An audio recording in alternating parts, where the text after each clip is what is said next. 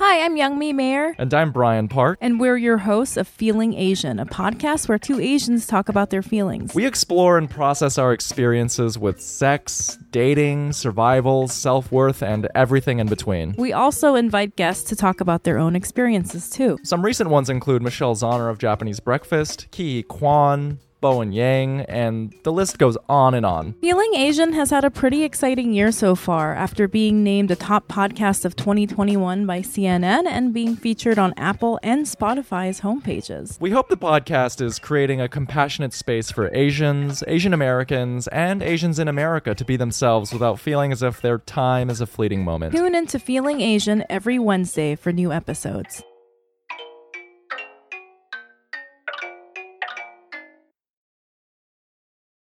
What's up, y'all? I'm Amanda Seales, and listen, I get it. We're in some serious times, so I think some of y'all forgot I'm a comic. She had them jokes. I mean, you forgot I had a whole HBO comedy special. You forgot I showed love to how black women give compliments. Okay, polka dots. And threw shade to how white women move in corporate America. Stop seeing all these unnecessary people on these goddamn emails. I get it. We've been cooped up for a long time. That's why the Amanda Seales Black Outside Again comedy tour is coming to a city near you. Go to amandaseales.com today and get your tickets so we can laugh and learn our way through this madness together. How black am I gonna have to get? Starburns Audio, a podcast network. He tried to convince people to drink sacrament water. She tried to convince people to drink their own pee. You're listening to Mormon and the Meth Head. If you put a Mormon and a meth head together, this is what they sound like. Aaron Woodall and Jessa Reed are friends. Listen to them talking to Mike. Mormon and the Meth Head, Mormon and the Meth Head, Mormon and the Meth Head. What is sacrament water? I had off the top of my head. It's obvious, it's not the best choice, but it is something. The only thing that we would drink. We don't drink anything else. So Catholics have wine for communion. Right. We had water. Jesus. So, but we didn't call Never it communion. ceases to be lame. Any chance we had to be cool. Sometimes for the bread, we'd have like sweet bread. You know, like you guys ever had like during like Pioneer Month or whenever in the summer, some mom would make homemade bread. Oh, but what about the time when they made sweet bread? You guys remember that sacrament? Were you there? It raises, I think that starts a slippery slope, to be honest.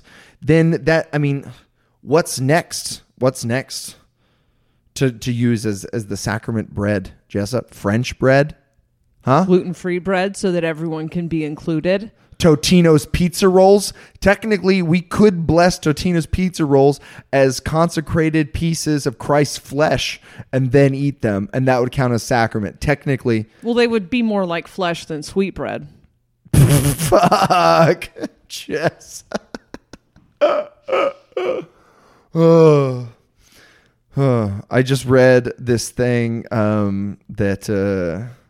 a friend of ours posted about like, hey, has anybody ever had their mind changed from a direct message from a current Mormon?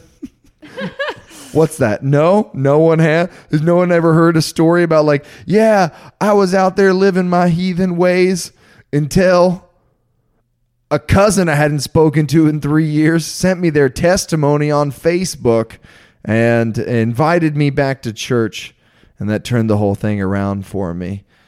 Why hasn't that ever worked? Did you see the thing that someone posted in our group? It was from a Quora, I don't know, some sort of ask a question and answer thing, and somebody gave this detailed description of why churches practice proselyting, even though it doesn't yield converts. No. Oh my God, Jessica, go look it up because I'm going to butcher it. But I wholeheartedly agree with it. I have often said that like the church cares about sending guys on missions because it's converting them. It's getting them deeper into the church. And then that's going to persists for generations. Like that during the mission, they tell you like, as soon as you get home, you better get married. And as soon as you get married, you better have kids. And like people are locked into the church well before they're ever 26 years old and like start thinking for themselves, you know, like they are steeped in it. They've already gone through the temple, been on a mission, have So the whole point of kids. the mission is to lock those people into the church? That's what I've often damn. said, because the numbers, why else are there missionaries? It doesn't make any sense. Like, especially today, like in the internet age, we are still sending people out door to door in the worst way possible, like just cold knocking. That's if you were caring about converting other people, if you were really trying in to, an age where we don't even call each other without sending a text first to say, can I call you? Yeah. There's so many other ways you can like they make movies, they make commercials, they do all these things. Like those are much better recruitment tools than just knocking on people's doors on Saturday mornings. It's not good, but it is good for the missionary. And like we even say that in the church. We talk about how like you are the real convert. Like you'll go out and be truly converted to the gospel, and like your testimony will be strengthened. Like the mission is really about you. Like, but we say it in positive terms. If I'm speaking more cynically, and I do believe that that's true. Like my testimony got stronger. It was great. But like cynically now I look at it and say like, okay, so that's just like another brainwashing technique. Like it's a very intense one. And that cost 2 years of my life. But I see it like that now. Like I see the evil machinations behind why it's so important, why they would lower the age of missionaries to go is because they were losing too many people in their first year of college. They left home, spent a year alone, and then said, I don't want to serve a mission anymore. Right. And so they're like, let's just lower the age to 18. God changed his mind. Mm-hmm. Anyway, rant over. I like the word proselyting. You do? Mm-hmm. I just like the way it sounds, like catalytic converter. Catalytic converter sounds way better than proselyting, but solighting, yeah. I guess I don't like the pr at the beginning. Ministering. Yeah, I never heard the word proselyting before I met you. Really? Yeah, we called it evangelizing, witnessing. Witnessing. That makes me think of Mad Max Fury Road, and like you turning to your Christian. You see some kids that you're gonna go witness to, and then you turn to your Christian friends, and then take a silver can of spray paint and spray it into your mouth and say, "Witness me," and then run and teach those kids about the Holy Ghost. Interesting. We just asked them if they knew Jesus. You didn't No use spray the paint. no spray No spray paint? paint. Okay, all right. Well. I am pretty excited for this episode. I know you are. What is the name of the subpersonality episode that we did back in the day? My yellow sub personality? I don't remember. It's so weird that I don't remember the names of these episodes anymore. But you were on a kick back in the day. I was on a kick. So I have been on this kick multiple times in my life. So I'm going to do a recap of Recap it for us. Jessa meets subpersonalities. When I was 12 years old, I have to do this all the time. It's like an energy buildup in my hand. I have to shake it out. Yeah. Okay, I was mimicking Jess. She was shaking her hand, and I was mimicking her. What do you mean it's an energy I'm having buildup? all these weird new experiences. Like I told you how I keep snapping to turn my phone off. Like I don't know if that's like I'm tuned into a future timeline where that's a thing. And I keep reaching out my hand for if my phone's like over on a table, I keep reaching out my hand for it to come, like without thinking, just being like, this is how the phone comes to my hand. It's really strange. But then I have this other thing where like the desire to crack your knuckles, how it feels like there's like a pressure or something you need to relieve in your knuckles. I keep getting like... Excellent analogy. You knew I would understand that one. Yeah. I keep getting this need to shake something off of my hands. I just keep catching. I'm not thinking about it. Yeah. Well, because I have the energy balls on my hands that I fuck with intermittently, and I thought you had been scolded before about sending energy balls just out into the universe willy nilly. Yeah. Well, that person is eating shit now because the process has turned out very similar to how I said I would turn out, and not the way that he said it. So. Okay. Subpersonalities. By the way, when I was a kid, I did the same thing. I felt like I loved Star Wars, and I felt like there was no way to know if I had the Force unless I tried to use it, and I would just sit and try to move cups. It's to not my even hands. like that. What? But I have done that because I got taught in my dreams how to move stuff. No, I'm not even consciously doing it. I reach out, like I'm busy doing something else, and I reach out, and then I'm like, why am I doing this? And I think it's just because it's coming, like the telekinesis is close. He's on his way. And, I get to be a little bit ahead. That's the promise of the aliens. That I get to be 1D ahead in at least the info. So that must come. They always 60. feel special. Which makes sense. I mean, we are a part of everything. So the closer we get to realizing that. I wonder how many listeners we're going to lose with me just going balls out on this shit. It's been like a month of this shit. It is all recorded in the Jess same. was like, I'm gonna have this soberish podcast where I can really go balls to the wall. And then ever since then she's been like, because like the whole point was she was like, I'm nervous about going balls to the wall and Mormon on the meth head. And ever since then though, Jess is like, I can't deny who I am. Once I let this out of the box, man, I got to do it everywhere. It just feels like it's happening very fast, and the amount of people messaging me and emailing me and being like, yes, this is happening right now. I'm just like, yeah, it's fine.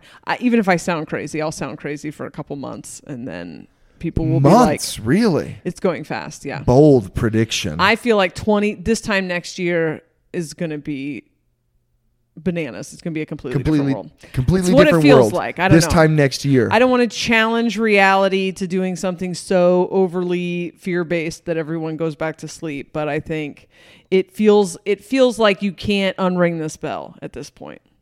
Nice. Okay. So we'll see. It feels like critical mass. It feels like we hit critical mass and there's no undoing it. And I could be wrong. We're going to do a follow-up episode this time next year. Yeah, we'll be judging BFP and like telekinesing our phones across. Just zipping our phones we're across just the room. snapping our finger and the spotlight comes on. Oh my God. I'll be levitating. I'll be levitating while judging. Oh. All right. Okay. So I think this is an important part of it, but it's also an important mental health thing. So when I was 12 years old, I left my mom's and I moved to my dad's house. And this is so weird because I remember feeling like when I was doing this stuff, it was for attention, but I was doing it alone and no one ever saw it. But there was a voice inside of me that was driven by, this will show them. There was just this constant, this will show them. I used to fantasize about killing myself so that I could watch people cry at my funeral. I think there's a possibility that if you could have guaranteed you're banking on being able to watch. You don't know. Yeah, what if you could happens. have guaranteed me that I could watch, I may have been suicidal. Really? Yeah. I had the same kind of like martyr fantasy. I don't know if martyr's the right word to use there, but just, yeah, they'll miss me when I'm gone. Yeah, it's got to be like trauma, right? And now that I look back and I see how many things in my life came from trying to get people to realize I was being molested, that this attention seeking, but I hated the attention seeking part of myself. I hated the manipulative part of myself. I hated all these things about myself that were created as a child to try to get adults to realize what was happening, right? And because I lived in a home where I wasn't allowed to make facial expressions of disappointment, I wasn't allowed to ask why, I wasn't allowed to have emotions, period. I felt unwanted. I had been abandoned by my mom. I had been abandoned by my dad. I became someone who can't be honest about her needs, and I became someone who manipulates to get her needs met, or can't be honest about the fact that she is vulnerable or has needs, whatever. This is the shit we've been unpacking for the last year and a half. But fuck you, I didn't. Yeah, no, but I don't think you should skip. You don't have to speed through that. That's all. It's interesting and very important stuff. Yeah, I did. But like you've talked about how you don't know the response you're going to get out of your mom, and like that you would get yelled at for asking the wrong question or making a facial expression. Yeah, if my mom said no, I would quickly learn not to ask my mom for things. But moving in with my mom after living with my dad, I think I was like 6, and I think I had like a more, like I could communicate with my dad. And then my mom just had, my grandma was a piece of shit. So my mom was high on speed, and then also was just, she was raised by a monster. So, I would say, can I do this in the beginning? And she would say no. And then if I said why, it was this, don't you fucking disrespect me because I fucking said no. And then if I would make a face of disappointment, she would get that fucking look off your face. Now, all this being said, my mom lives with me. She takes care of my kids. We've talked a lot about this stuff lately. And she's like, I don't remember any of this. I don't remember it being like that. I wanted you. I didn't. I was excited to get you back. I must have just been like high and grouchy or whatever. Like I thought you were great. I didn't hate you. I just didn't know how to be a mom, I guess. But like, I don't remember any of this. And I think that that's true. I don't think in her head, it was the culture, first of all. She came from like children are to be seen and not heard. And everything was a challenge to her respect, which was also the culture in the 80s, that adults were to be respected. My mother never was like, sorry, I lost my temper. If an adult lost their temper with a kid in the 80s, then, you double down, because if you tell the kid you're sorry, then like they're they haven't learned anything. Right. Exactly. You don't want to spoil kids. Then I yelled for no reason. And what I realized recently, and then my therapist insists on bringing back up over and over and over again, is my mom left when I was 2. And my dad says that I just thought my mom was upstairs was up in the sky in an airplane for 3 years. When I was 5, I asked my dad, how come I didn't get a mom? And my dad, in this big guilty moment, was like, oh my God, my daughter needs her mother, because it's the fucking, 80s. And it's like, girls need their mom, whatever. Okay. And so he's heartbroken, but then he takes me to my mom. Well, I don't know this lady. It's been 3 years. Like, I don't know who the fuck this is. And then he just leaves me there. And in his head, this is the right thing to do. But I don't know who this is. I don't know this house. I'm 5. And now that I have a 5-year-old, I'm like, I must have been terrified. Did you have a conversation with him? Did he say anything? Or did he just I don't remember it. I have memories of it, but I'm positive that the memories come from being told the story so many times. Okay. And so throughout childhood, I have a picture in my mind of the conversation that led to him taking me to my mom's. But in this breakup, I've learned a lot about how crushing abandonment is, how crushing not being wanted is. It's overwhelming. And I followed that back to I look at Lily. Lily's 5. If Lily only knew Jason. And then also my mom was scratchy. Like my mom was scratchy and mean and harsh, and the trailer was gross and cold. And my house with my dad, I do remember, it was nice and everyone was nice. And I went to a nice daycare, and now I'm in a gross trailer park with kids who cuss and smoke cigarettes. And I just was like thrust into this completely different world overnight. My dad stayed for a couple of days. And then I must have just laid in that bed and waited for my dad to come back and get me. There's no way I understood. What I remember is cold mornings in this trailer. My mom wouldn't wake up to make me food or whatever. Like my dad did everything for me. And then I remember having to make my own breakfast. I remember there being ants in the cereal. I remember pouring the cereal and like figuring this all out by myself. I remember pouring the cereal in the bowl and then pouring the milk into the bowl and then just sitting there waiting. I'm 5 until the ants float to the top, and then picking the ants out. And then the TV was this tiny, tiny TV that didn't have a handle. So then I would spend like a half an hour trying to get the needle nose pliers to turn the TV on, and then just sitting there in this trailer and feeling like I would like to go home, but I can't go home. And baby, I felt like I wasn't allowed to go home. And I remember going back to my dad's in the summer. No, then my dad came out a few months later, because I think I must have gone there in August. And then in February for my birthday, my dad came out for my birthday. And before I stole all the pictures when I was on meth, there's a picture of me realizing that my dad was there for my birthday, that it was a surprise. Oh my God. And I go running up into his arms. And then I remember him taking me to Mount Hood, I think. And he bought me this. Oh, fuck. I just remember. Baby.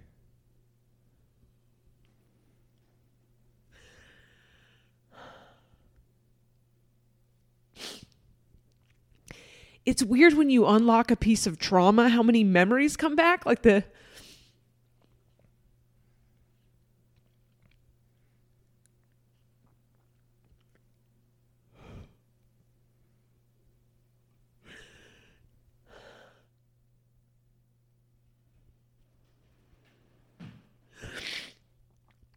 Is trauma like a bunch of little file cabinets where it keeps all your memories, and until you unlock that piece of trauma, I didn't know until like a month ago. Of course I felt abandoned by my dad. Of course that's where the fear of abandonment came from. I just hold my dad up on a pedestal. So I'm like, my dad did nothing wrong, I'm not saying, I'm not saying he did anything wrong, but of course, 5-year-old, it was the only parent I ever knew. And from what I've heard, she wasn't that great before she left, Your work technology should help your organization run better. Monday.com is an intuitive platform designed to help teams of all sizes work better together and maximize results. With Monday.com, you can easily customize your workflows to fit your team's exact needs and create automated updates to keep everyone up to speed in real time. Experience the power of a single platform that replaces your costly tech toolbox and the headache that comes with it. To start your 14-day free trial, go to Monday.com. So, of course, I felt abandoned by her, which I just considered recently. That was like, I bet 2-year-old me, I bet that's where my object permanence issues come from, is like right around the time that's developing. My mom disappeared. He took cruel timing. Yeah. He took me up to Mount Hood, and I remember he got me this rabbit pelt. A rabbit pelt? Yeah, and it had a foot on it, and I slept with that rabbit pelt every night and thought about my dad. And I remember thinking that rabbit feet were magic and that I could go with my dad if he...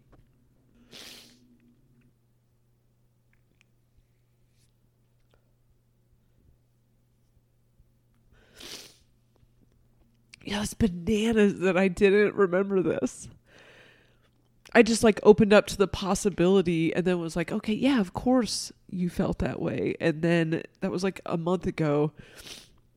And now all these pieces of that first year are coming back to me. It's so... What did you wish on your rabbit's foot? That he would come back and get me.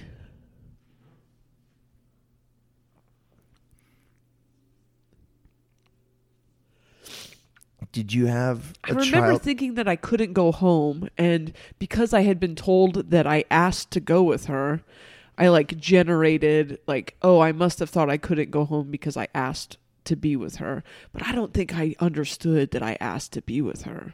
I think I thought he didn't want me. And I don't think I became fixated on determining whether or not I was wanted because she was mean. I think I just kept getting left. And then also she was mean. And so I didn't feel wanted by her. This didn't feel like, I don't remember ever feeling like this is my mom. I remember feeling like this is a lady that my dad got me. This is a lady that my dad got me. And I remember my dad coming for my birthday and doing that stuff. And then I remember when he left being like, oh, he wasn't here to get me. And then I started going out there. Did you ever say anything to your mom? No. Did you ever have phone calls where you could tell your dad? I didn't. That's why I never told him. I thought I wasn't wanted, so I can't ask to go home. If he wanted me at home, I'd be at home. I think that's a big thing for you about asking and feeling unwanted. Yeah. Something to think about. You wanted me, you'd come get me.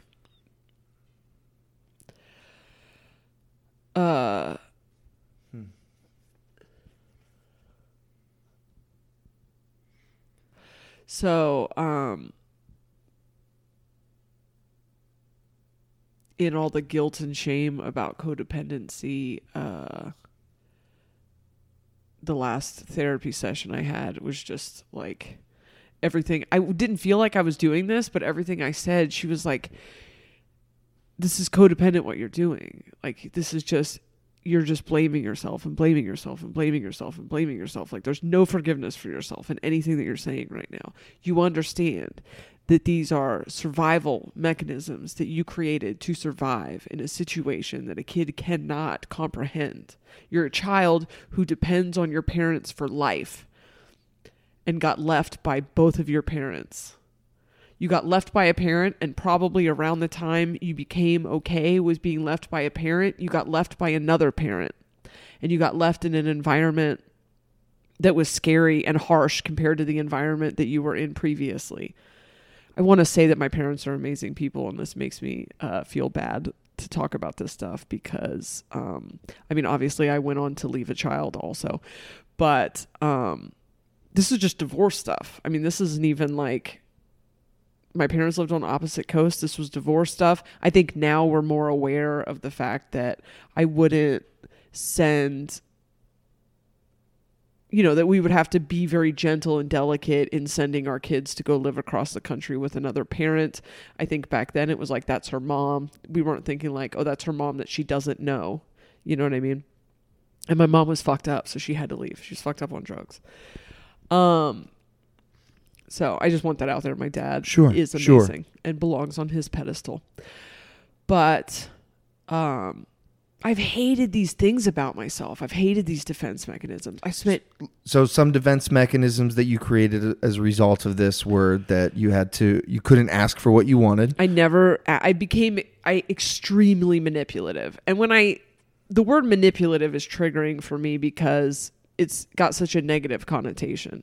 So you have like narcissists are manipulative to, take things from people. And ultimately narcissists are also, traumatized individuals. But I just couldn't get my needs met by directly asking for anything. It was met with abandonment. I was afraid of being left.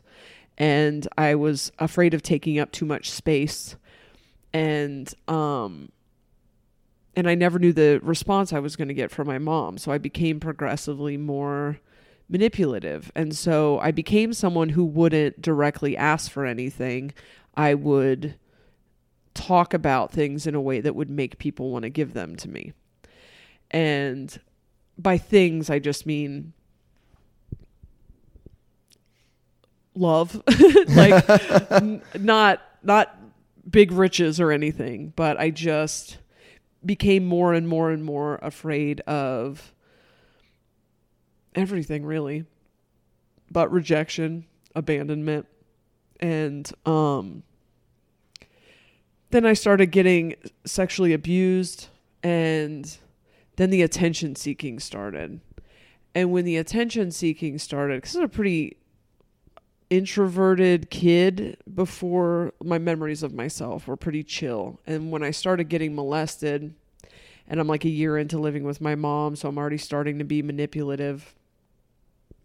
I started getting molested, and I became obsessed with getting attention.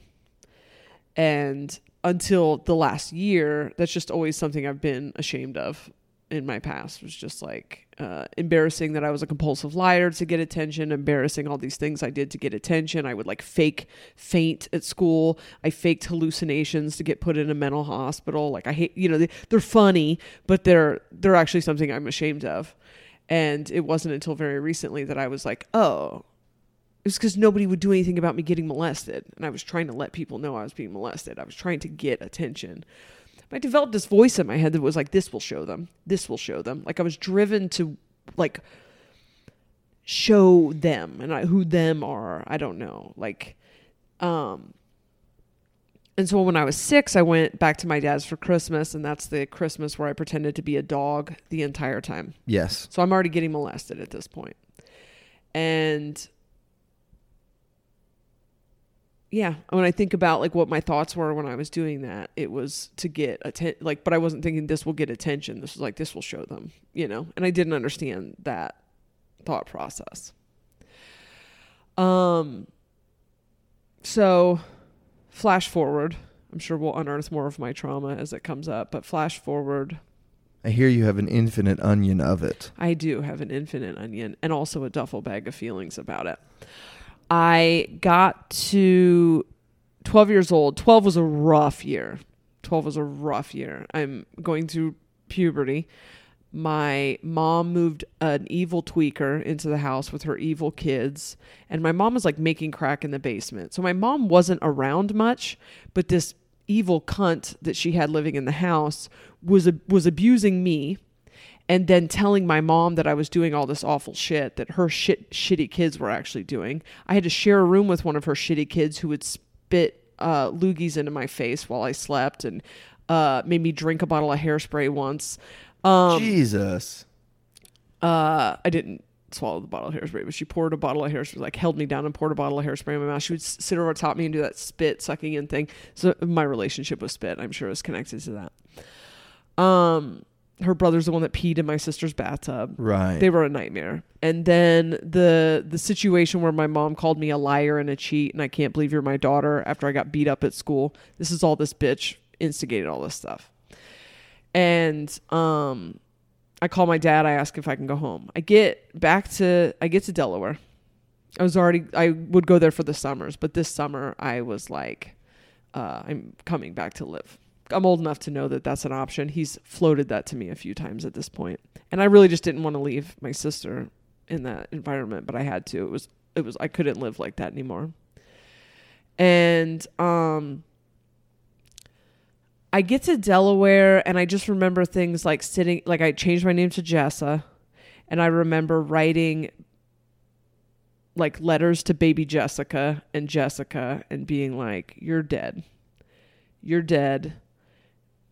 No one will ever see you again. You were weak. You let all of these things happen. You will never see the light of day again. And it felt performative. I don't know. There was something about like I was observing myself doing it, so it felt strange, but like nobody else ever saw that I did that.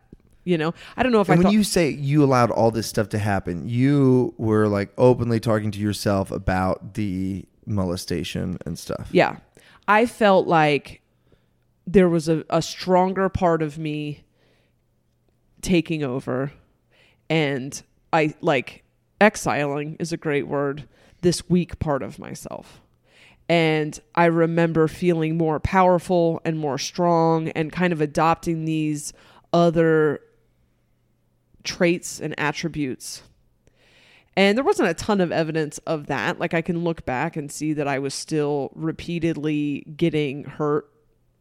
You know, all of my like sexual experiences when I was young, even the Red Sox thing, I mean, is just me thinking people liked me and then like realizing once it had started that I was being used for sex. Huh. You leave that part out.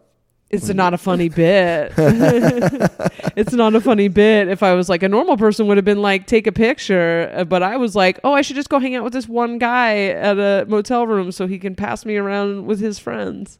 Wait, did you only think one of the guys like when you went back to the motel room? You've never told me this part. I know. It's sad.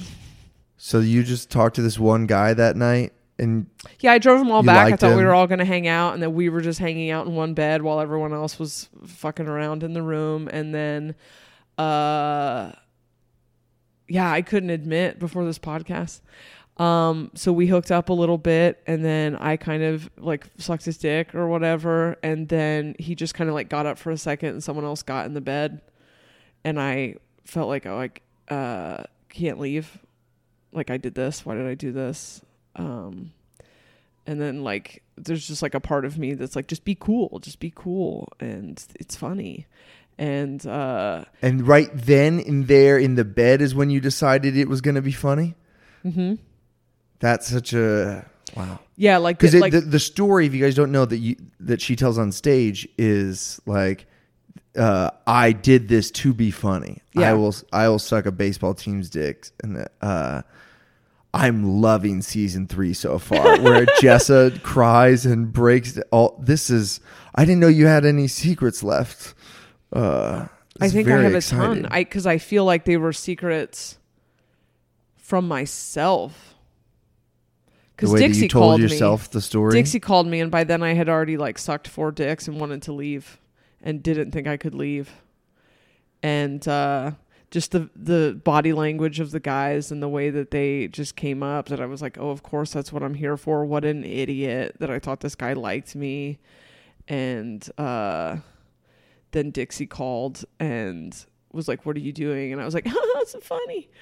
And I kept it a secret. Like, I kept it a secret because it was embarrassing. And then Dixie ended up telling everyone like a year later. Fucking bitch. And then it took on a legend of, you know, oh, I thought it was funny because I would never admit that all of the men that have ever fucked me while I was passed out took something that wasn't theirs.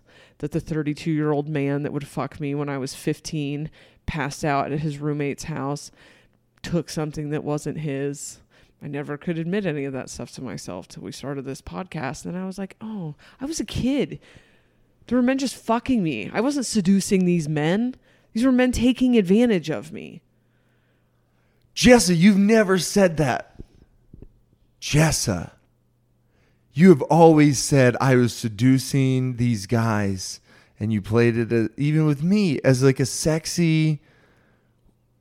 I really thought that. And now I look back and I'm like,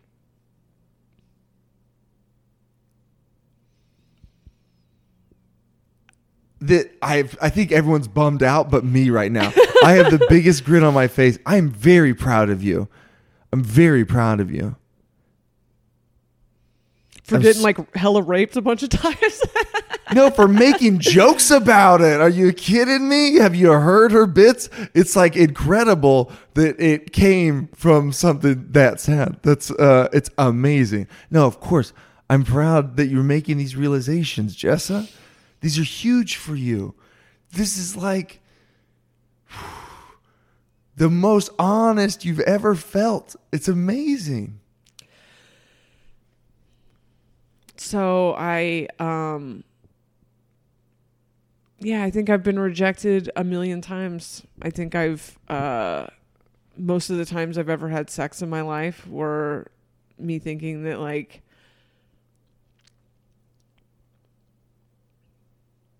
not post-marriage, but like me thinking that someone liked me and then getting pressured into sex and then like realizing like they don't like me or they're never going to talk to me again. And then I would just cry and want to get out of the sex because that feels pretty familiar. And that's why you were crying? I think it was a combination of things, yeah. But I think... and then I would just build on my legend that I don't care. I don't care what anyone does. I don't have feelings because I don't think I could deal with the feelings. And, yeah, so I think I was still very, like after 12, was still very Pisces, if you will, was still very emotional, but became increasingly less able to feel those feelings. I became someone that if I had a feeling, you can't see it. You know, I just go, like my face goes, I smile or act like I don't care. And I think back, there were a lot of awful things that happened when the guy had sex with me when I stopped by his house that my friend took me to, and I was drunk in the middle of the day by the high school. And then I really thought he liked me. And I went back to get my wallet the next day, but I was also like excited to see him, you know, because I felt like we really hit it off or whatever. He was so nice. He was so nice when he fucked me on his waterbed with no sheets on it. And then when I went back, and I didn't cry, I don't think that time. I don't know. I don't remember that whole thing. But I remember thinking, like, I can't wait to see him again. And then when I got there was a party of, like, the football players and the cheerleaders, the people that would never talk to me. And then he kicked me down a flight of stairs, or one of his friends kicked me down a flight of stairs. And I remember just coming out of that house while everyone's, like, throwing rotten apples at me and stuff. There was no emotion. Like, I was heartbroken. I can think back and I was like, I was heartbroken. I was humiliated and I was like sad, and they got scared by one black dude, which was pretty fantastic to watch. Like 13 of them run back in the house when a guy who I knew saw what was happening and was like, yo, and then they all ran back in the house like the fucking pussies that they are. But I remember not react, like I wasn't by that point. And I'm like, 15, I'm not reacting. I'm just Numb? I am getting fucked by the man who I'm babysitting for by then. I'm getting fucked by his friend. And I'm like, oh, I did it for a 40. And I didn't. I did it because I thought he liked me. And I mean, I said I did it for a 40. I can look back now. That I can see behind the veil of my fear of abandonment. And now I can see all the times that I wasn't loved and couldn't deal with it. And so I just wouldn't perceive it. And I think, I forgot to say this on Duffel Bag Full of Feelings, but I have so many PTSD symptoms right now. Like, the guy was blowing the whistle at the airport, and I was like climbing out of my skin. If you're not like announcing where you're at in this condo, I've like jumped several times. All these memories are flooding back that I've had hidden behind this like armor of I don't care. I just take my lumps. It doesn't matter. I got it, you know? And like now I'm just seeing like trauma on trauma on trauma on trauma. I just got up after I wake up at 15 years old to getting fucked by some 32-year-old. And I just like get up and light a cigarette and blame myself for it, but like can't even hear shame. I don't have a category of reason for shame. So I'm just like, oh, that's hilarious that you were fucking me, dude. And wow.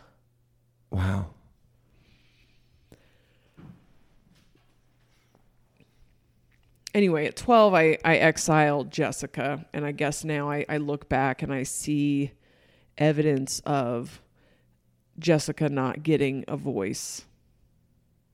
Like Jessa, the character named Jessa, which I don't think I came up with a name for a couple years. I think I tried to get people to call me Jessie because my family called me Jessie. There was definitely like, she's dead. She's gone. And I developed this persona of someone that doesn't care what people do to me. And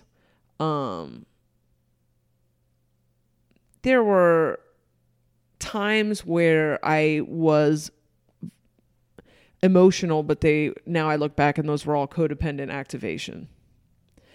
I never got vulnerable again. I had 2 speeds, this hard shell, and then if you did get close enough to me, I would get codependently activated, which is also not vulnerability. It's like an attempt at vulnerability met with compulsion and obsession and fear and meltdowns and chasing you to the door and then trying to beat you to the door and then begging you to come back in the door and, you know, trauma. Anyway, I, at 14, ended up in a mental hospital. And when I got to the mental hospital, I was like, all right, I think there's many people inside my head. And I was fixated on this idea of multiple personality disorder. I was convinced I had it because I could hear all these different voices, like not audible voices, but I could feel these different characters inside of me. And I could kind of tell that like this tough exterior existed, right? And it existed, and it was very different than Jessica.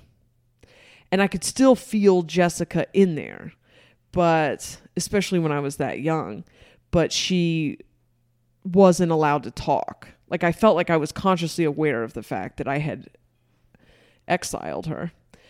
This is how old? 14. What got you sent there? What'd you do? I lost my virginity. This was strange. I decided one day that I will lose my virginity now. And I asked the time has come. A boy who hated me. It's like my arch nemesis in class. You know, the kid who's like 16 in 8th grade. And I was like, I want to lose my virginity. Can I come to your house and lose my virginity at your house tonight? That's how you phrased it? And he was like, okay. And then I went to his house. Why do you think you picked your arch nemesis? I don't know. It's very strange.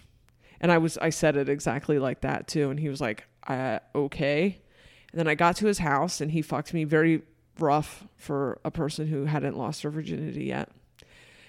And, but 16-year-olds be 16-year-olds. And the trauma, now I look back and I'm like, oh, okay. I just needed someone to know what was happening inside of me. I can't even describe the feeling. I felt so ashamed. I can't describe it now. Ashamed. I was in crisis. I was in crisis once I had sex. I felt like I wanted to die.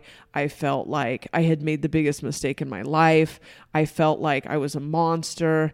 I felt humiliated. I had like a million awful feelings, and it felt like a million alarms going off at once. And I was up in my bed, and I remember taking off my panties, and they were bloody. And then I remember screaming and then laying in the bed and then just like thrashing and screaming.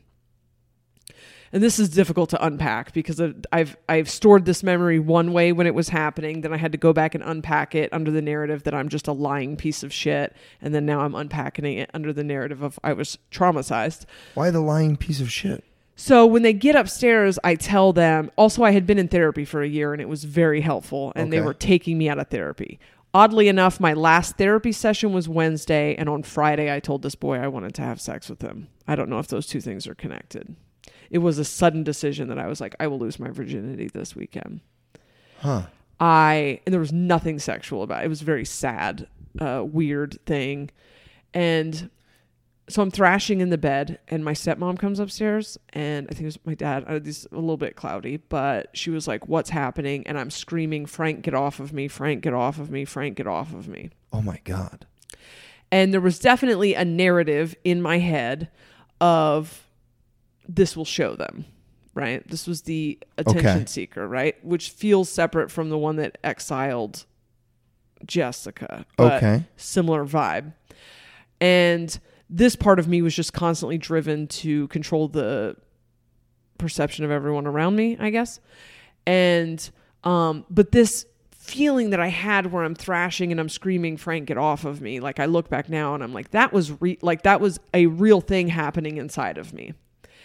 But I'm not hallucinating that Frank is on top of me. But it was like, this is the behavior that matches the feeling inside of me right now. Absolutely. That makes total sense. And then she's like, I don't know what this is about. My dad rushes home, and then they call my therapist, and they're like, what is this that's happening? They take me into my therapist, and I was like, the guy that molested me actually raped me when I was 7. And now I see him everywhere. Wow. I am putting this together now. And for the rest of this experience, I did see him everywhere. I did feel haunted by him. And I knew that I didn't get raped. I felt like I knew that I didn't get raped, but there was something that I used to do where if I changed the version of reality, it was like, I feel like if you were intuitive and tried to listen to me, like I could pass a lie detector test. Intuition probably wouldn't work, but like I just would believe stuff. Of course. This was something it took me a long time to work on myself also. But after you said that you were seeing him, was that different from the way that you believed that you had been raped? Or like, because you made it sound like it then actually came true. You know what's really strange is that I still have the memory of being raped by Frank. And the reason that I know I wasn't raped by Frank is because there was blood in my underwear. That's the only reason I know that I wasn't raped. But I know that I can generate memories, right? It was like, if I'm like, where did I lose my keys? Did I leave them on the bed? I'll generate a memory of leaving them on the bed. I know that's how my brain is.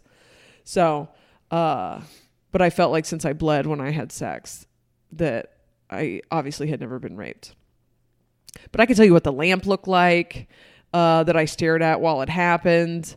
I can tell you what his breath felt like. And I can tell you what his chest hair felt like. And you're sure you weren't raped? I'm sorry to make you question. I don't think you can grow a hymen back. I don't know. Okay. I've really not fucked with this memory at all. But It's just, like, I just didn't know. I'm just impressed by the quality of the generated memory. That's all I meant. Yeah, just no. like As that I'm talking about, I haven't pulled this memory up in a long time, but I remember the feeling of the chest hair on me. Yo, that will be crazy. If I fucking did get a repressed, because I remember that repressed memory syndrome had been getting a bunch of play on Oprah. And I remember like years later being like, I made that up. I saw a repressed memory syndrome on Oprah. I made that up because I'm a monster that wants attention, whatever. So here's what now, as I'm talking about this, because I don't talk about this very often, I'm realizing. Frank, I can't get that chest hair fucking off my face feeling right now. At the minimum, this dude molested me. At the minimum, this dude finger banged me multiple times and ground me into his dick and made me think I peed myself so that he could touch my vagina. At the minimum, this dude molested me for 3 years. And he is a ghost that haunts me whenever I have sex. Most times that I have sex with most people that I have sex. That's why I can't have sex with most people. And I think I had sex for the first time. I'm having such a wicked deja vu right now. When you say a ghost that haunts me, do you just mean it brings back feelings when you have sex? Yeah, I'm fully triggered back into that, which I didn't know until recently. But maybe I had sex for the first time and I did feel, I had all these Frank feelings and I didn't have words or a category of reason or anything else. And so I acted out with this hallucination thing because I was feeling attacked by Frank. And I had already told everybody that I got molested for 3 years and nothing fucking happened. And so maybe I felt like I needed to blow the story out of proportion to get some fucking attention so that people would listen that I'm actually traumatized by what this person did to me. That's my most recent narrative. I'm now suddenly like, did I get fucking... I have to Google to see if your hymen can come back. Because that was really the reason that I was like, this isn't true. I don't know anything about hymen. So There was definitely blood. I mean, could have been because the guy fucked me violently. But anyway, this went way darker than I was planning on this going. Jessa, this is the best episode we've ever done. It's Infinite Onion, man. Jesus Christ. I feel like I have access to all of my memories in a way that is real and not the stories that I've told. It's incredible. That's why I keep asking for more details. Every time I ask a question, you just dig deeper. I can feel this. The chest hair was like, it was soft. It was like, not like, because he was old, you know, it was like soft on my mouth. Is that where a man's chest would be? Yeah, I don't know. And I remember just staring at my face to the side and staring through his arm to the lamp. Fuck.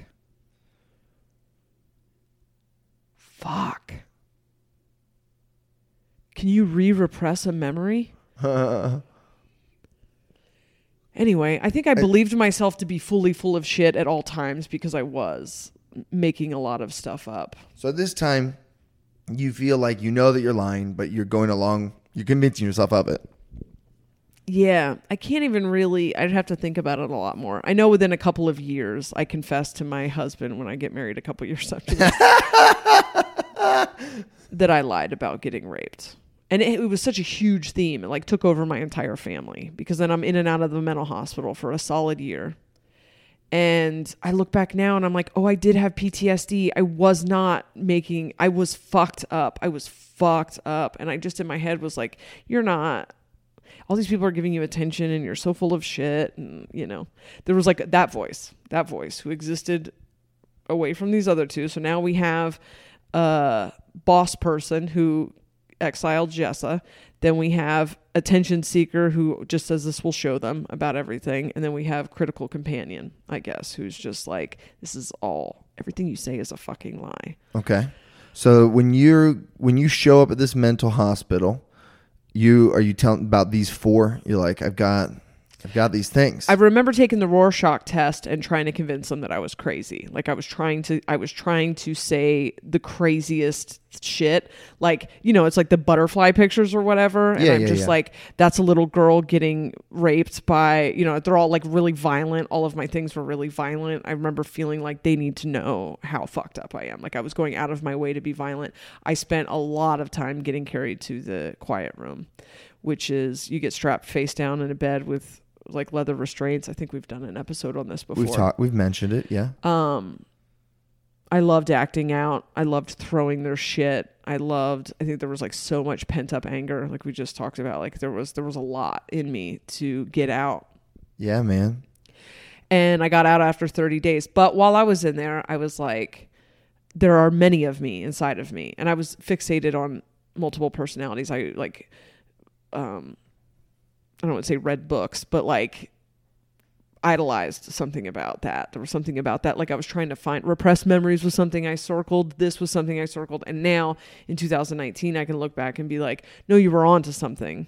You were onto something. You were trying to find yourself. But in my head, I was like, this is just me being crazy. This is just me trying to get attention.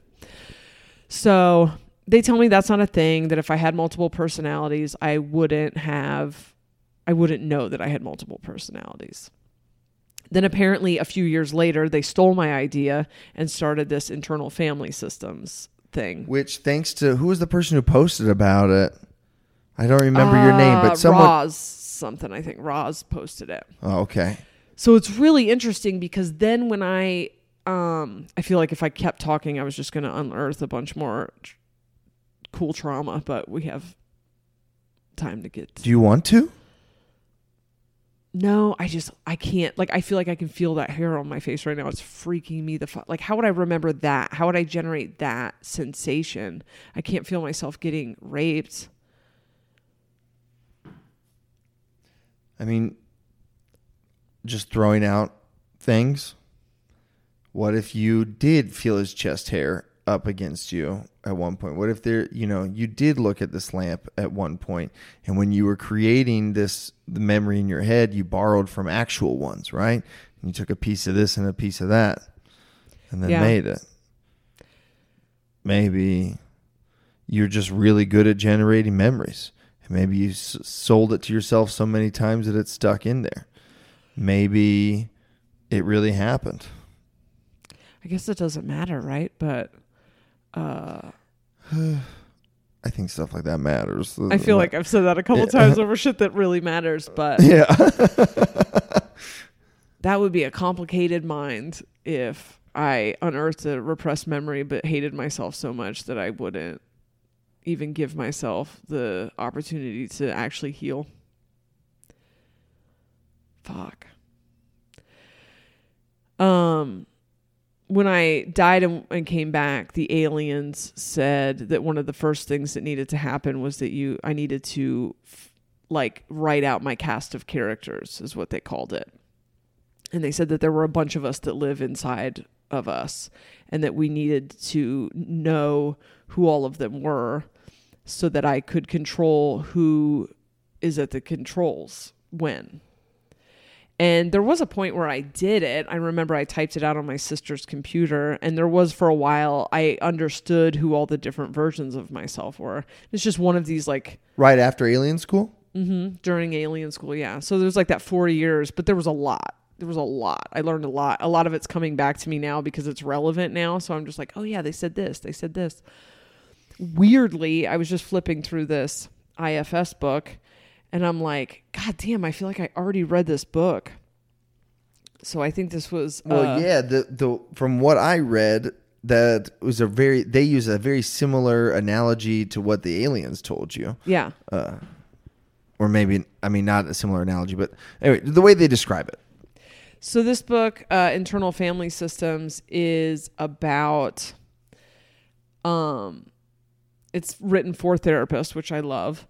And it talks about... So last year, it started again. Me tuning into the different voices started again. Yes. Because there was I think it's so... When you... Here's me not finishing sentences. I think when you tell people that every thought that is in their head is one stream of consciousness, when you believe that to be true, how do you not listen to the critical companion because you believe the critical companion to be the same version of you that is saying other things? Like, how do you tell them apart if you haven't found a way to isolate them, figure out who is who, figure out what their motive is, figure out what their drive is, and then figure out how to control who comes to the helm when? So... which is something I'm trying to work on right now. Exactly. But even when like we were talking about the ego and stuff, it's more than just the ego and the higher self. There's way more in there. And what this kind of journey between you and I triggered and brought up was there was dormant pieces of myself. The thing that I kept talking about, the Aubrey Plaza version of myself, I hadn't seen that bitch in a really long time. She was a protector, right? She was a protector. The first time that she attacked you was a time where you had been distant for a little bit and then you came back around and were being nice. And then my body language changes, my eyes kind of glaze over, and I just started being cruel for something. It was just like, yeah, I need to work with someone who like, I don't remember what it was. It was something about work. Yeah. I'm sure you remember who it was. Nick Camina. You said you were going to go work with Nick Camina instead of me. And then I remember you like crying, like we were going back and forth via Polo. And I remember you crying and saying, I don't feel safe with you. And then something snapped where like I clicked into a different one and was like, oh my God. But I remember you sending like Polo after Polo of like, please stop. What are you doing? And I just was. Oh yeah, it did. I was like, yeah. And I was being so mean. But I can feel what my body felt like when I was doing that. I can feel the way my eyes are when she is, like I feel like I can do it right now. Yeah. The way that her eyes are. Yeah, I'm getting flashbacks. Just please stop. And there were there was a breakup one time. One of them. Before we ever got together, there was one of our breakups before we got together. Uh-huh. And I can't remember what it was at the end of it, but I remember getting out of my car and shutting the door. And then the way I was walking like that Aubrey Plaza character. For people that don't know, I'm not talking about Aubrey Plaza. I'm talking about the character that she plays in Legion, which incidentally is about a bunch of people that live in this dude's head. Exactly. Very interesting. Very, very, and we talked about it a lot on early, like season 1 of the podcast. But I just like to think of Aubrey Plaza as like the patron protective saint of all Delaware girls. Like every single girl who got abused in Delaware and then created split personalities has Aubrey Plaza in her head to defend her. So here are some of Aubrey Plaza. Maybe this might end up being a little bit of a Patreon. If you want what time are we at? Unpack this shit. I feel like there's a lot coming out right now. We're at 56 minutes already. Okay, well then, yeah. I think whenever we can milk a Patreon episode out of it, absolutely. I mean, I'm not saying right now, but I like right now all these things I'm having a paradigm shift. Oh. Do you want to document this paradigm shift? Yeah, I do. I do want to document this paradigm shift.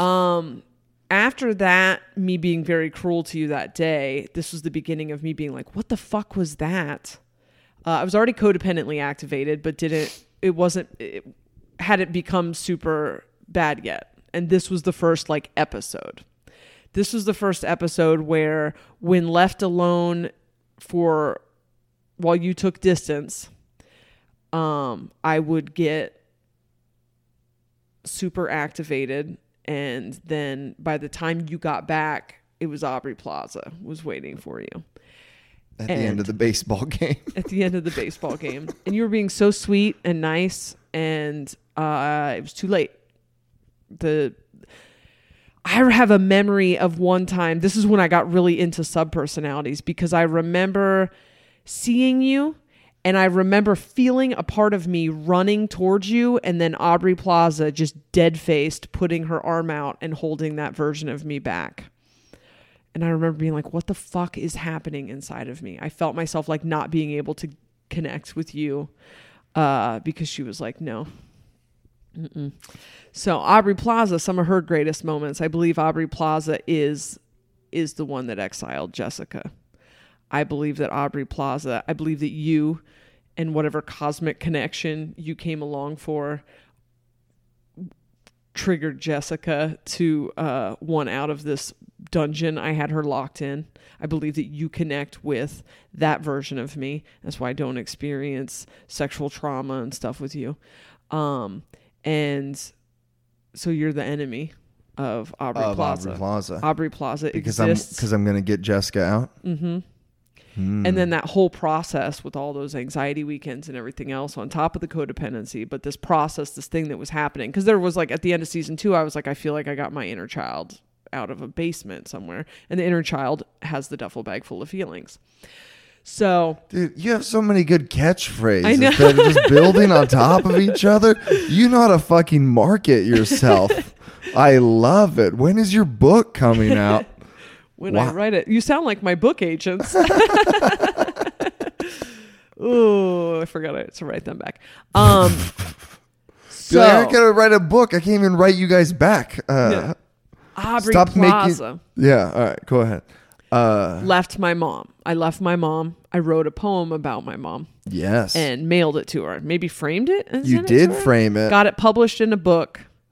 And I did a lot. Aubrey Plaza did a lot to torture my mom. I remember going missing for a couple years on meth and then showing up and getting in a fight with her about The Perfect Storm and being like, The Perfect Storm didn't happen.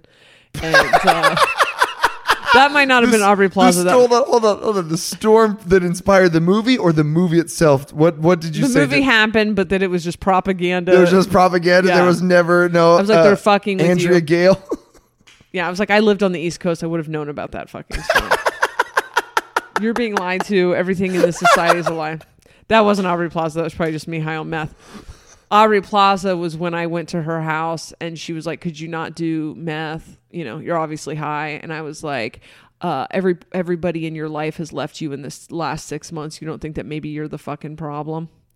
And then I left. And she had just gone to a divorce and my sister had moved out and she was just like completely alone. And I would just show up and just cut her throat every once in a while and then leave again. And she was paying. I made her pay for a long time. That's why she's golden now. She's completely forgiven. Tyler. Oh, fuck. I said his name. Ooh. Boyfriend who killed himself is the only person that doesn't get called out by their name.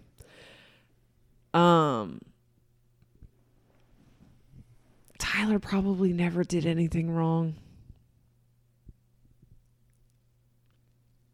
He was an obstinate little shit. But I love obstinance. I love it. It's my favorite.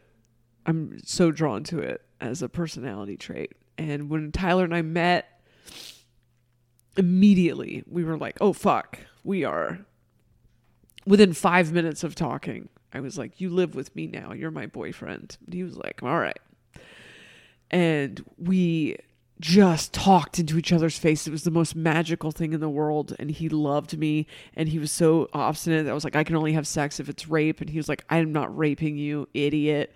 And then it was a long time before we had sex because we were like at this impasse. And he knew everything. He was one of the smartest people I ever met. He had this insane vocabulary. He just like, his brain was an encyclopedia, and I would just sit around for hours and hours and hours and hours, and he would teach me about everything in the world, and I would be, because the internet wasn't that much of a thing yet, you know? And so I was like, what does this mean? What is this about? What is this about? And he just had one of these complex, brilliant minds that I love to ferret around in. And he had all these really weird quirks, and he was tiny. He was just fucking like a foot shorter than me or something. He looked like Tom Cruise, and he learned about computers and then was constantly just like building computers and splicing things together. And it was tweakerish, but he was like so smart. And I loved him so much, and he loved me so much. And then he just kind of got addicted to a video game. And this magical window that we had together had just kind of ended abruptly. And I look back now and I'm like, oh God, it was me. It was me. I fucked that up. If you would have asked me 2 years ago, I would have been like, Tyler left me. Tyler brought me to a place that I had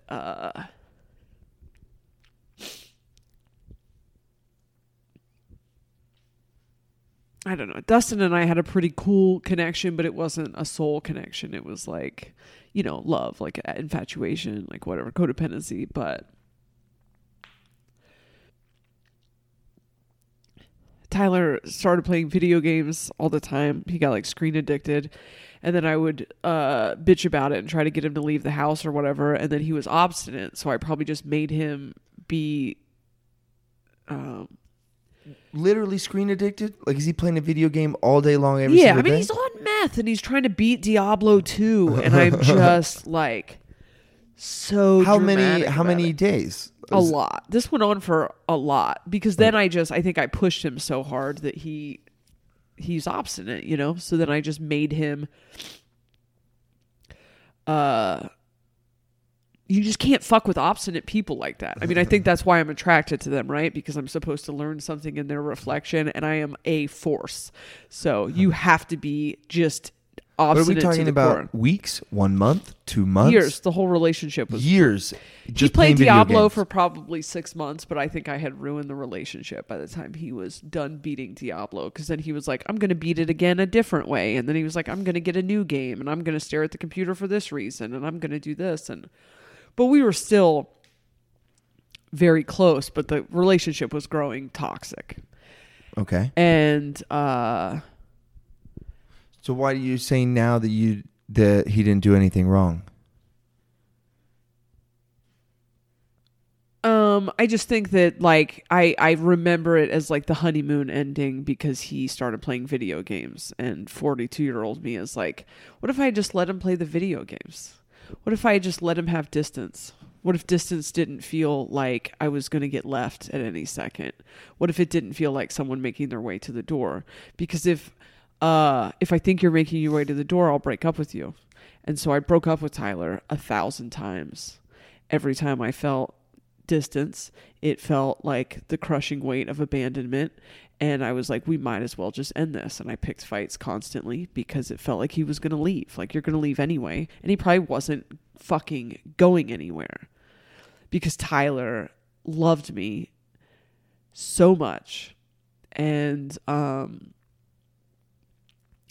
after like a year and a half, he also got like addicted to porn, like genuinely addicted to porn. And our sex life turned into like us just jacking off together. And after a while, him just jacking off without me. And I was always very triggered by that, which was because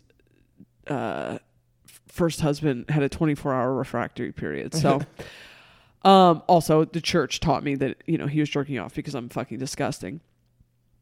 But I feel like there's a lot of things lining up right now. So I did horrible things to Tyler. I did open the relationship at one point because I was convinced that he didn't like me and he was going to cheat on me. And so I was like, you can fuck other women, like whatever. It was all this just flailing.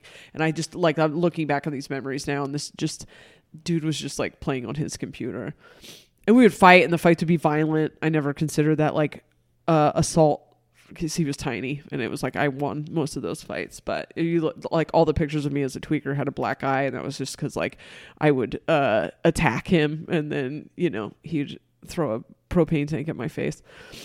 But I would leave him all the time. I would like abandon him, and then I would just like end up with nowhere to go, and then he would always take me back. And I remember one time he left the triplex that we had, and I had been trying to move out of the triplex anyway. So the what's his name that you met kicked everyone else out of the triplex, and then like Tyler was gone. Fuck. Oh, by the way, you said his name 8 times. Did I? All right. Yeah. I don't know why it matters. It's the one person that's not going to hear the podcast. You said it seconds after. you were like the unnamed boyfriend who killed himself. Man, Tyler didn't do anything wrong. I don't know why it's the one, but it's like the one person whose name it's fine to say. I've always understood why. It's like a sacred name. Yeah. I remember because he was just like another one of my indoctrinated boys, you know? And I love my obstinate indoctrinated men. And I remember his parents thought I was gross and trashy. And I remember how he would just fight the shit out of his parents. But you will fucking respect her. He was like... in love with you. Mm-hmm. Anyway, it got really bad. And then we just kind of lived together like brother and sister. We had a very twin flame kind of vibe also. And so we were just inseparable though. We were just... and we hadn't been having sex in a long time, but I went out one night and I came back and he was fucking this chick and I put a hose through the window and like hosed them off. There was a lot of funny tweaker fights. But anyway, I would fuck dudes in the next room and kick him out of the apartment because I'm going to hook up with someone else. And it was like... I was so mean to him. I Aubrey Plaza'd him so many times. And when I ended up finally leaving him, it was a cruel exit. One of these memories that I have a really hard time looking back on. And then he was also being shitty to me. He punched me in the chest at one point, and then my new boyfriend that I left him for, kicked the shit out of him. But I let it happen. And I consider myself so loyal. And this was my best friend in the whole world and the closest I had ever been to anyone at that point. And I let him get beat up, even though he kind of had it coming because he punched me in the chest. And then he like still would take me back in a second if I wanted to. And getting clean, moving back to his parents' house. And I remember it really bumming me out that he hated my guts and I just couldn't deal with it. So I was like, come over, because I was broken up from asshole boyfriend at this point. Come over, I want to be your friend. And I remember him coming up because he wasn't involved. He had a hard time being vulnerable. You know, we were similar. And he came over and it like took him a long time to like warm up. And then he started being, there's a very childlike thing about him. And he started being Tyler again. And then asshole ex-boyfriend happens to show up that day. And then I'm like, you have to go because asshole ex-boyfriend is an asshole. And I just like broke his heart again. Like he just like let his guard down and let me around. That wasn't me being Aubrey Plaza. That was just tweaker shit. But I'm just reflecting on how big of a piece of shit. Yeah. And he told me before he killed himself that he feels like he lives in a prison every day of his life. I don't think he ever could love again. I think other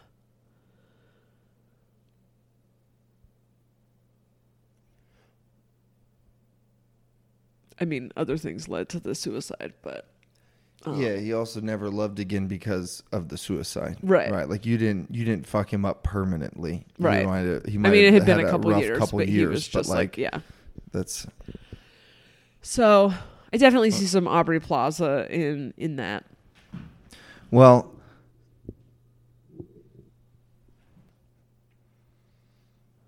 do you want to keep talking about the other sub-personalities just on a Patreon episode? Sure. Sorry, this turned into me going through my Rolodex of trauma. Jess, this is amazing, okay?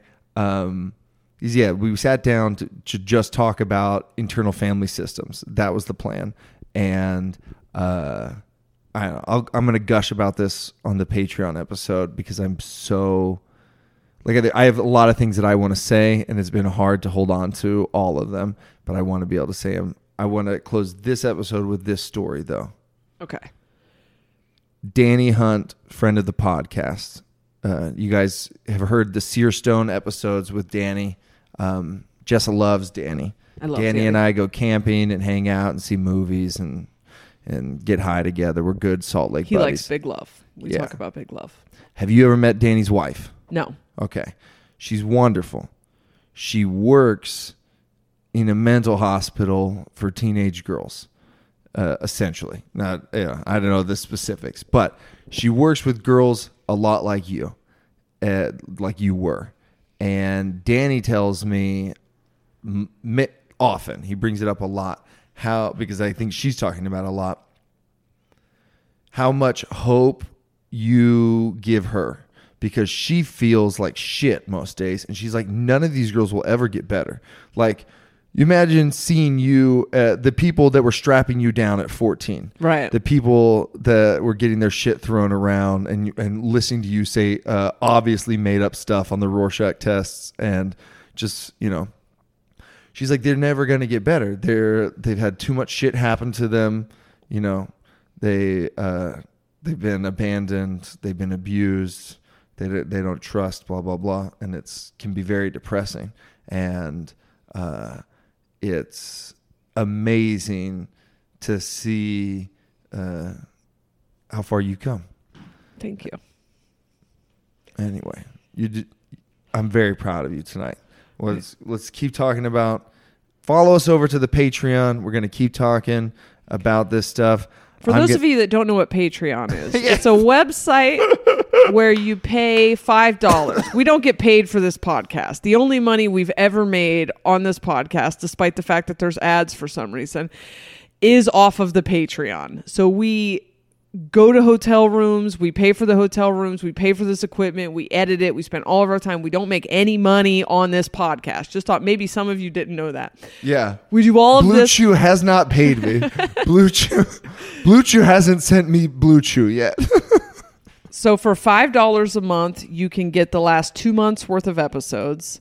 And for $10 a month, you can get every episode we've ever put on the Patreon. We put 3 new episodes a month on the Patreon, but you also would have access to a million other ones. And whenever we do a very long episode, we put the second half on the Patreon.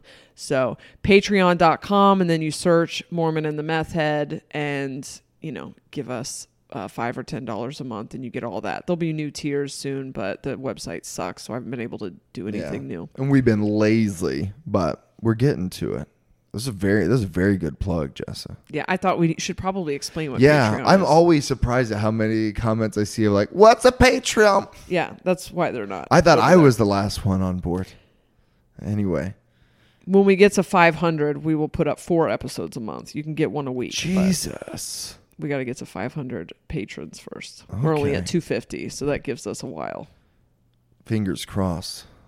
We're going to start doing Aska things where you can ask us. She's just questions. pulling this out of her ass. No, I'm not. We've never discussed any of this. We discussed this on the stairs I'm earlier. Just so kidding. it's written in stone. It's been 5 minutes. Then we're going to have a t-shirt tier, lots of stuff. So anyway, head over to Patreon. Give us money. It's crazy. The broker we get, the better our Patreon gets. Just like we haven't put any effort into it, but now we're like getting evicted, and we're like, we're gonna have videos out. We got t-shirt tiers. We're gonna do Aska sections. We're gonna keep our apartment. Don't forget to book a reading. Yeah. Mention Mormon and the Meth Head when you do, please. We'll see you guys next time. Bye. If you put a Mormon and a meth head together, this is what they sound like. Aaron Woodall and Jessa Reed are friends. Listen to them talking to Mike. Mormon and the meth head, Mormon and the meth head, Mormon and the meth head. Starburns Audio, a podcast network.